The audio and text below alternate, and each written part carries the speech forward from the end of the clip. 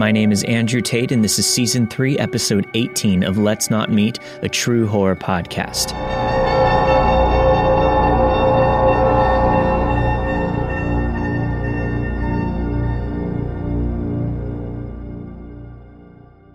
I'm a 21-year-old male. It was July 4th, 2019. I live in Kansas, in the U.S. At the time, I worked as a corrections officer at a maximum security prison on the night shift. The cell house that I was in charge of was the maximum general population, 1 man to a cell.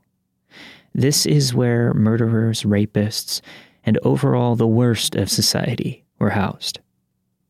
Before work, I was doing the typical American 4th of July thing, grilling, blowing up fireworks. I had a beer or two, having a great time with my now wife and family. My wife kept telling me I needed to just call in sick and take the day off without pay.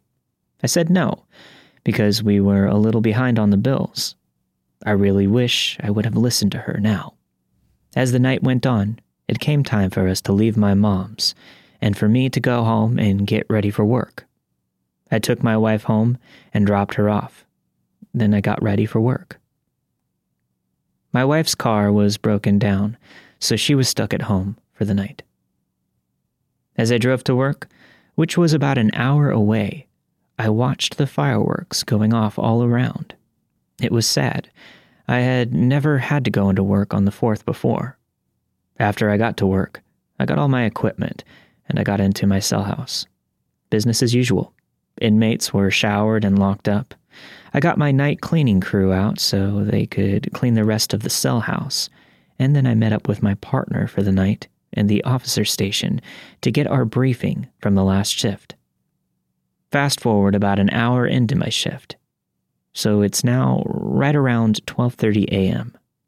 Another officer came into the cell house, so now there's 3 of us. This happened often on my night shift, as there was nothing to do except the rounds every half hour or so.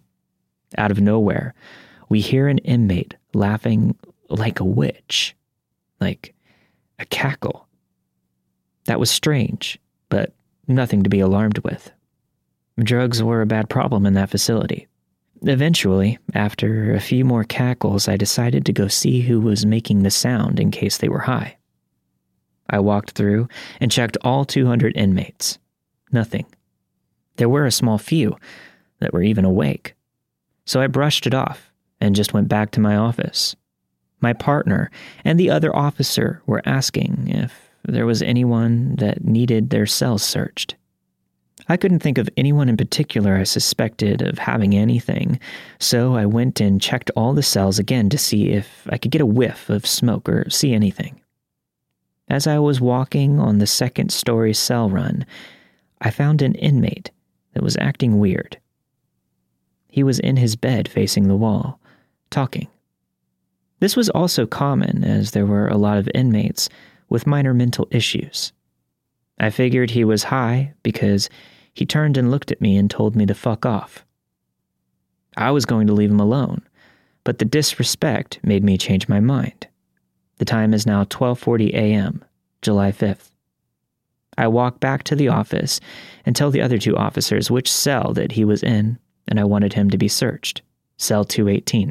So how the cell house is laid out is there are 100 cells per level.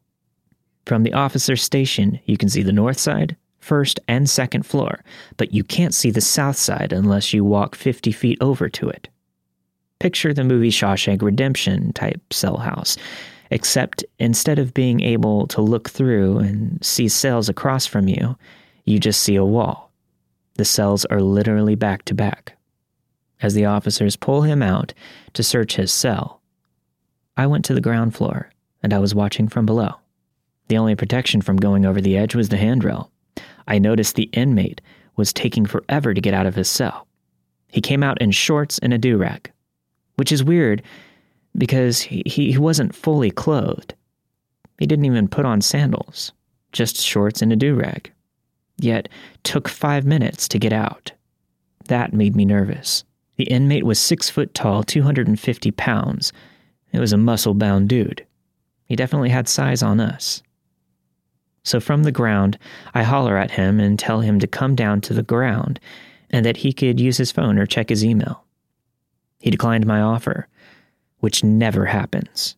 I knew something was up.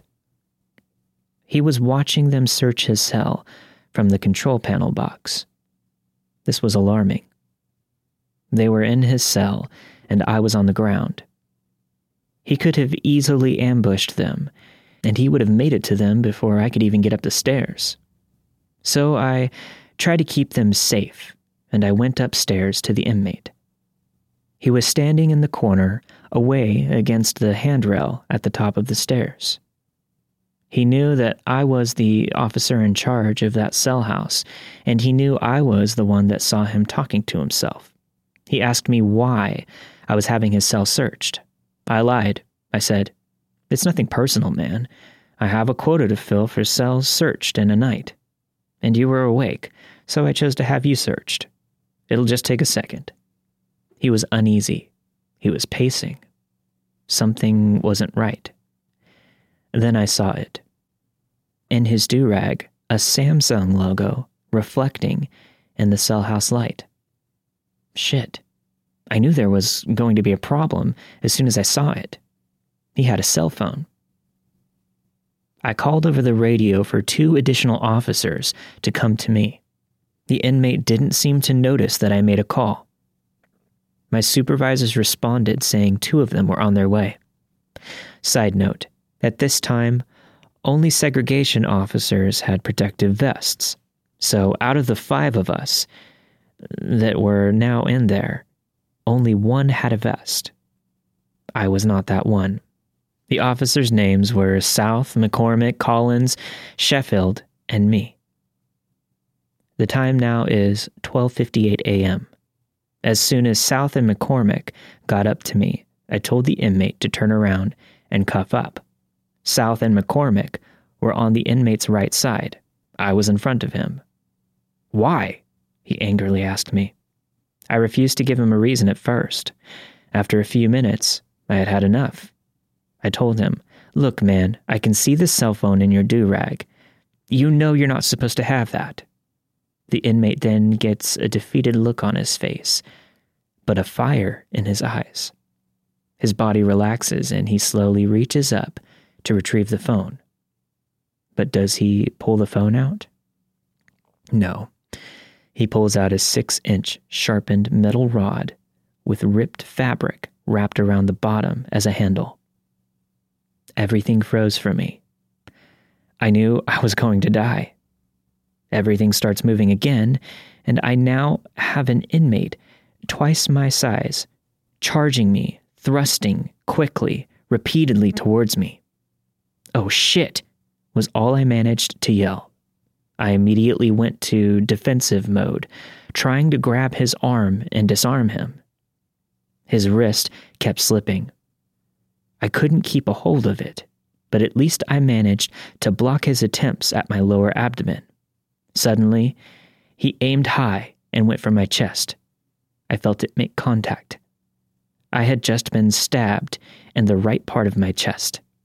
"Spray him!" I yelled at the top of my lungs.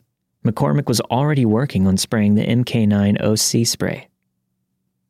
For my military readers, you know what I mean. For others, MK9 comes as a pressured spray bottle at about 20 full ounces. You can buy it at camping stores in the USA. It's called bear spray. It's the stuff that you spray into bears' eyes so that you can get away. South had come up behind the inmate, grabbed him around his chest, and pulled him backwards, right as McCormick sprayed. I didn't realize it at the time, but the spray hit me, the inmate, and South as well. I was able to turn and run. I ran around the stair railing past the panel box and out into the run of cells on the second story. I ran past a few cells and turned around to see that he wasn't charging me, but South was wrestling him to the ground while gagging on the OC, as was I and McCormick. Sheffield, having heard the commotion, came running out of the cell. He saw what was happening and ran in to help.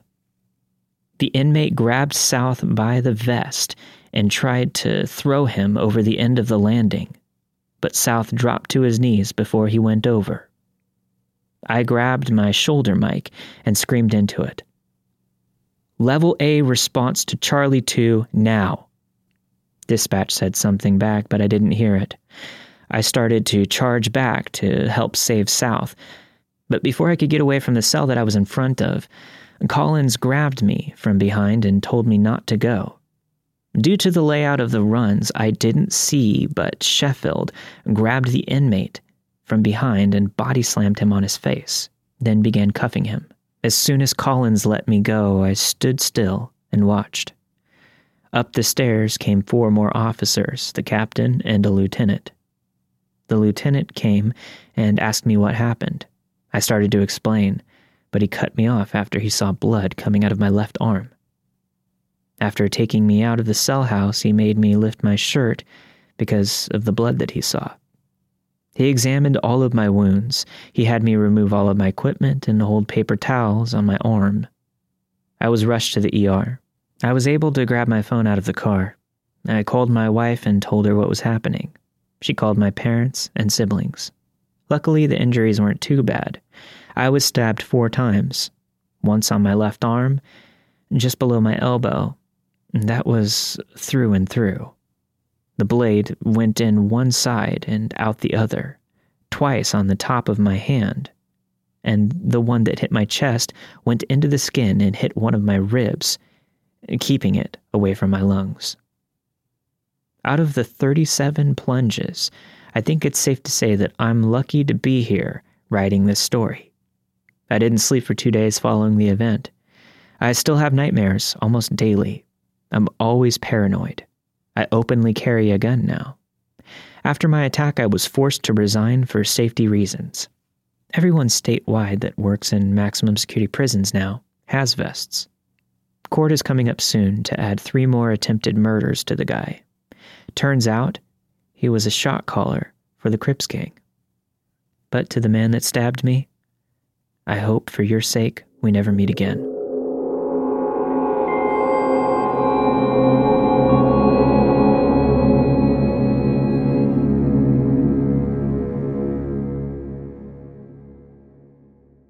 I've never really told this story, at least not completely, but it's something that I still think about from time to time, and it still haunts me.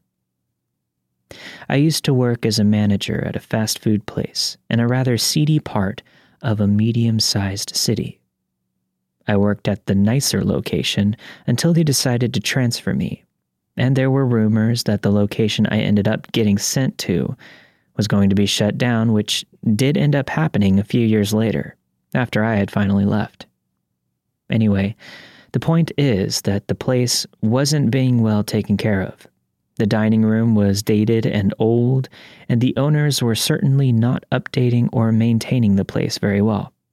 They were just barely maintaining the very basic safety requirements, and sometimes they weren't at all.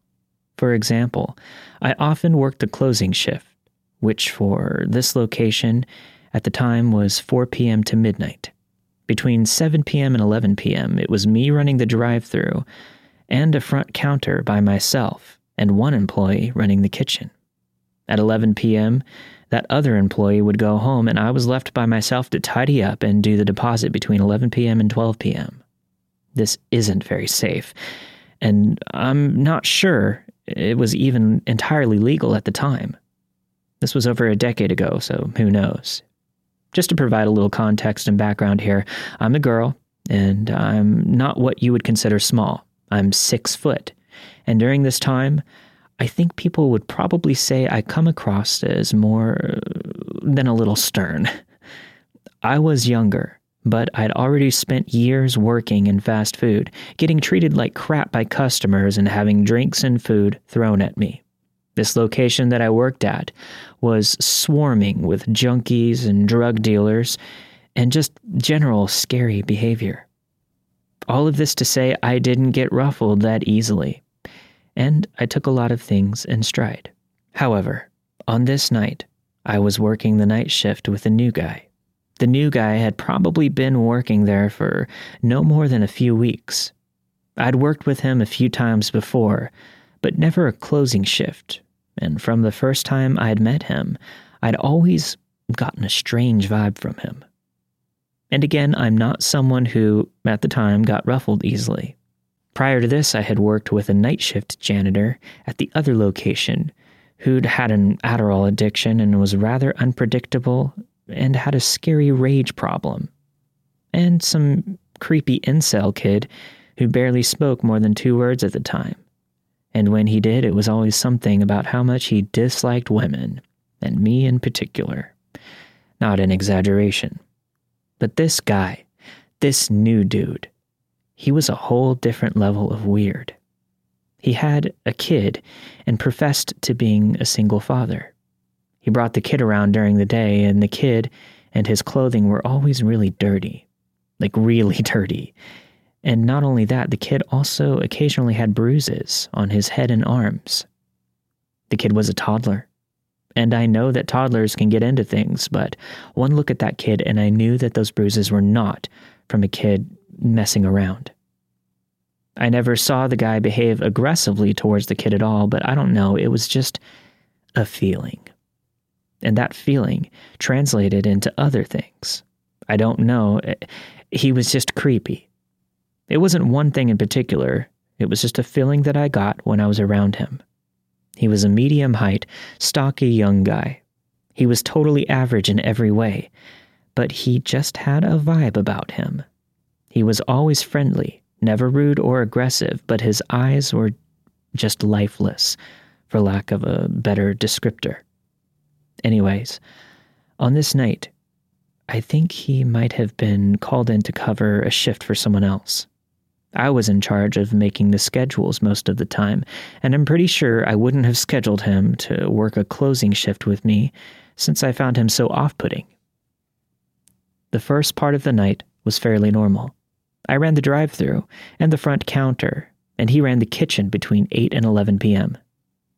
He was talking to me on and off, between orders, telling me about his ex and how he'd come to be a single father.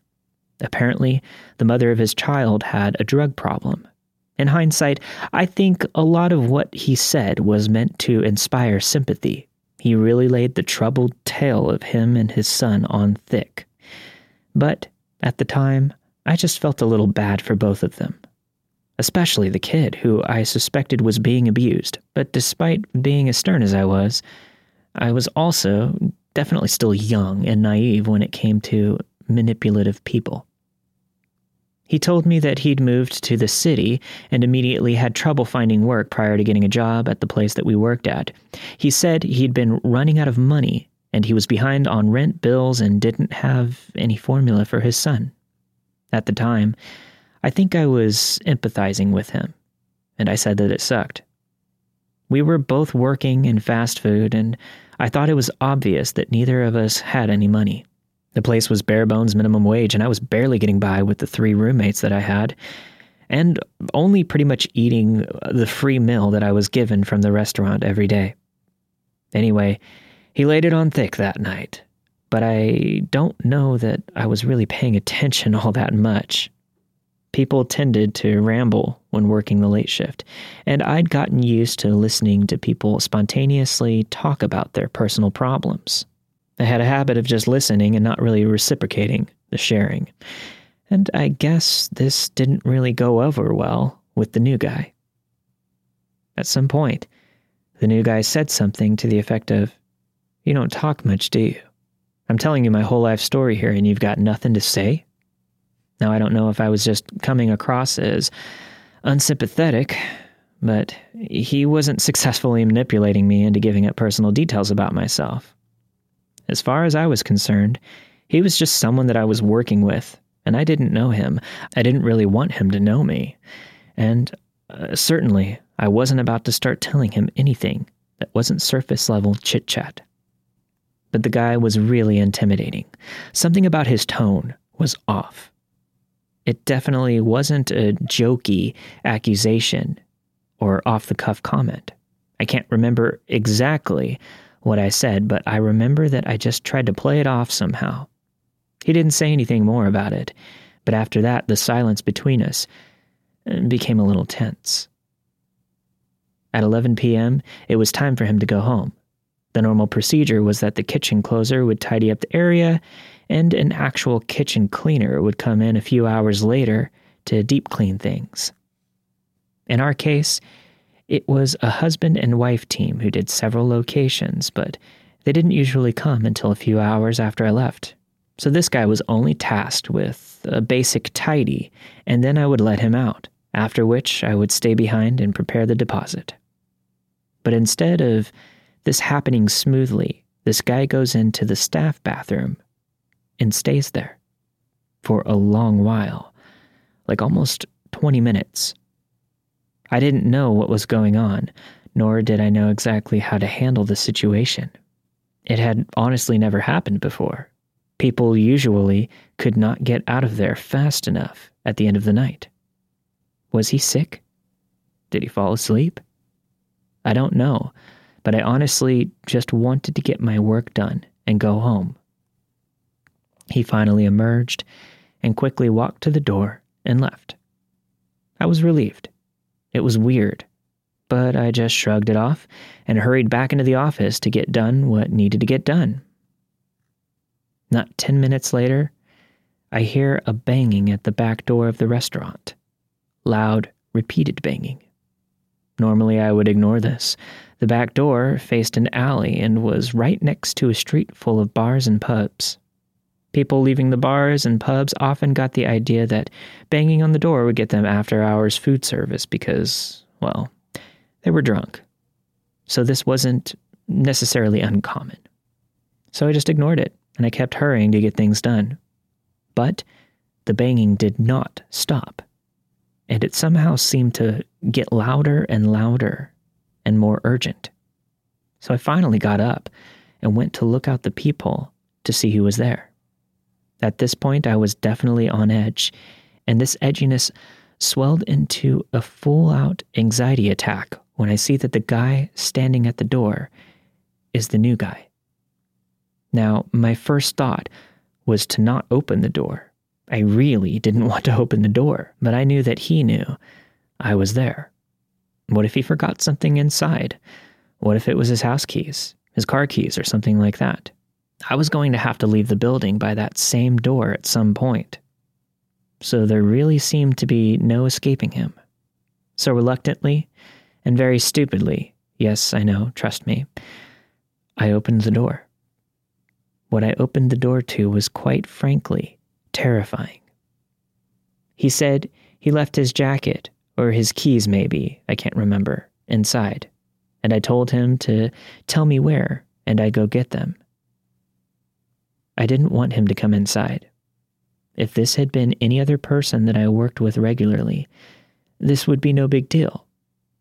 I'd let them back in, let them get whatever they left behind, and they'd take off, but I instinctively knew I didn't want this guy back inside, in the dark, in this empty restaurant with me. But the new guy was not having it. He pushed past me, and he said that he'd get it himself. Then he proceeded to shut himself in the bathroom again. And at this point, I panicked. Instead of just staying there by the door, which in hindsight I should have, I rushed back into the office. Stupid girl, that's me, had left some cash that I was counting for the deposit out. Question: what dummy would answer the back door at night, and especially with a till out? This girl, I guess. This dumb girl. I managed to stuff the cash in the safe and lock it before he came to find me. The office was dark. It was summer, and the air conditioning was on full blast. But this guy was sweating. A lot. I was taller than him. And I'm not a small girl, but somehow I just knew that this guy was about to hurt me. He was keyed up. As I watched his eyes dart around the office, I grabbed my jacket hanging on the hook next to me. I hadn't finished the deposit, but I was getting out of there. I didn't care how much shit I was going to get into in the morning for my work not being done. I smiled and told him that I was just leaving and that he could walk me out. I was really just trying not to show my panic. Whatever he had planned, I wanted to give him an out to rethink it. So I smiled, grabbed my purse, and started to move towards the door. The new guy, who was standing in the doorway, did not budge. He started talking, though, about his son, about the money trouble that he had been having, and he capped the whole story off with a request for a quote-unquote loan. From the tone of his voice, it was clear this was not a loan. He was demanding money from me. He said he would pay me back as soon as he got paid and that I'd really be helping him out. I didn't know what to do. He had me trapped. I wasn't leaving the office or the building unless he allowed it. Or, at this point at least, I wasn't leaving without a fight. Something told me that despite my height difference, I wasn't going to win. So I gave him money from my wallet, $50, I think. When I gave it to him, he said, "Thanks, you're really helping me and my son out. I won't forget it." But when he said it, he had no expression, no smile, no speech effect at all. He didn't seem grateful or even relieved, just dead eyes, limp arms at his sides. It was terrifying. To this day, I don't remember how I got him to the door. All I remember was shutting the door behind him, making sure the door was securely locked, and rushing into the office and bursting into tears. I didn't finish my work, but I stayed there until I could force myself to leave out the same door. I was sure he was going to jump at me when I left. The thought never occurred to me to call the cops. I don't know why. I guess I just felt like nothing serious had actually happened yet. He'd asked me for some money, and I willingly gave it to him, despite the fact that I felt I had no choice and had been scared shitless. I saw him one more time after that, but neither of us ever mentioned that night or the money. I don't know why I didn't ask for it back. I think I was embarrassed or scared, or both. I don't know. I don't think I've ever told anyone this story, or at least, if I have, I definitely left out the part where I gave him money and never got it back. Pretty quickly after that, he stopped showing up to his shifts, and I never saw him again. I don't believe in throwing words like psychopath around. I think people overuse psychological terms like that, making them just synonymous with anyone who is just horribly behaved. And there are a lot of varying degrees of terribly behaved people in this world, unfortunately. But after taking a lot of abnormal psych classes, I can say that there was definitely something about this guy's effect that was just wrong, for lack of a better term. I'd smile, he'd smile, I'd frown, and he'd frown. It was almost like talking to someone pantomiming emotions. Maybe I'm just remembering it that way because it was such a terrifying experience, but the truth is, I've never been comfortable talking about this event, and to this day, when I think about it, I feel just as uncomfortable as I did the day that it happened. This was more than a decade ago. So to the new guy, let's never meet again.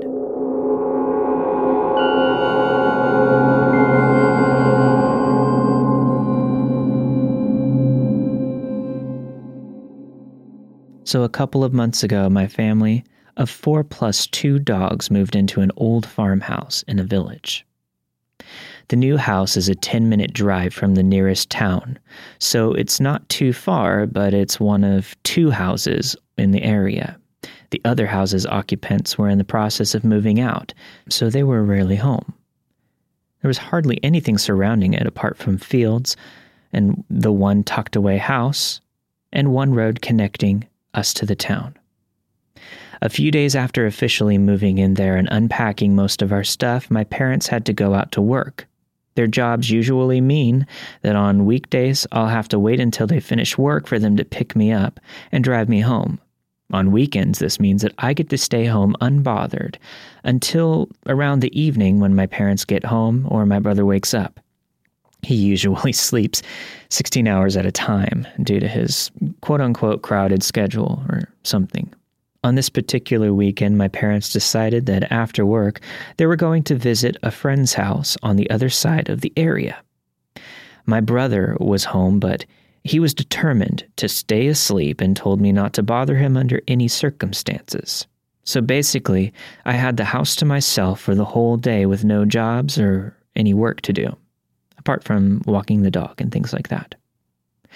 Around 6 in the afternoon, it was already getting dark outside, but not so dark that you couldn't see anything.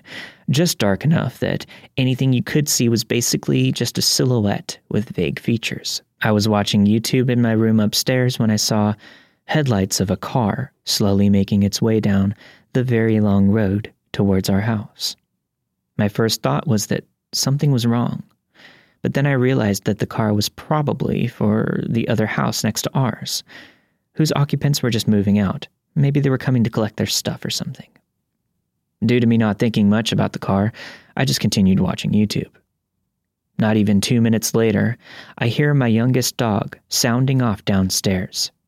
I instantly get the worst vibe that I've felt in a long time, so I decided the best course of action would be to go downstairs and investigate what was causing my dog to bark. Since no one had been downstairs all morning, all of the lights were turned off, and it was dark, apart from a few lamps in the living room. When I got downstairs, I looked to see where the dog was barking. It was out our window. My dog had stopped barking so much since I was there now, but just to make sure everything was fine, I looked out the window to see what was causing all of the distress. When I opened the curtains enough so that I could get a clear look out the window, I saw a car still running, sitting in front of my garden.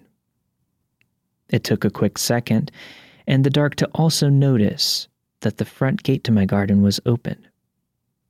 I then realized that a man I had never seen before was standing just beyond the open gate, surveying the house, looking through the upstairs windows, presumably for human activity.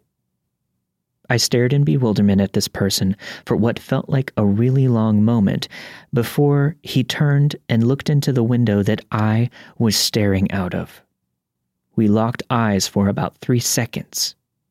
He looked as shocked as I was.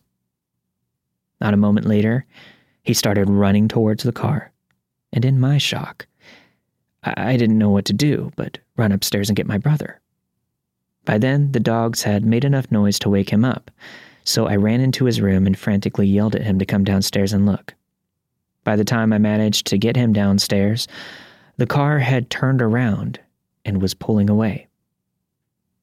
We saw the car speed off down the driveway, and we just stood in shock for a while before either of us spoke. We decided that I should call my parents and tell them to come home and then explain what happened. After about another hour, my parents were both home, and neither of them believed me, brushing it off as just someone that was lost. And they told me there was no need to call the police, so I felt really dumb for a while. However, fast forward about 3 days. I was in school talking to my friends, and I found out that the exact night this occurred, there was a string of serial robberies in the area. Mainly isolated farmhouses were hit. Since that day, I've started locking the front door even in the daytime, and I have a panic every time my dogs start barking or I see a car coming towards the house.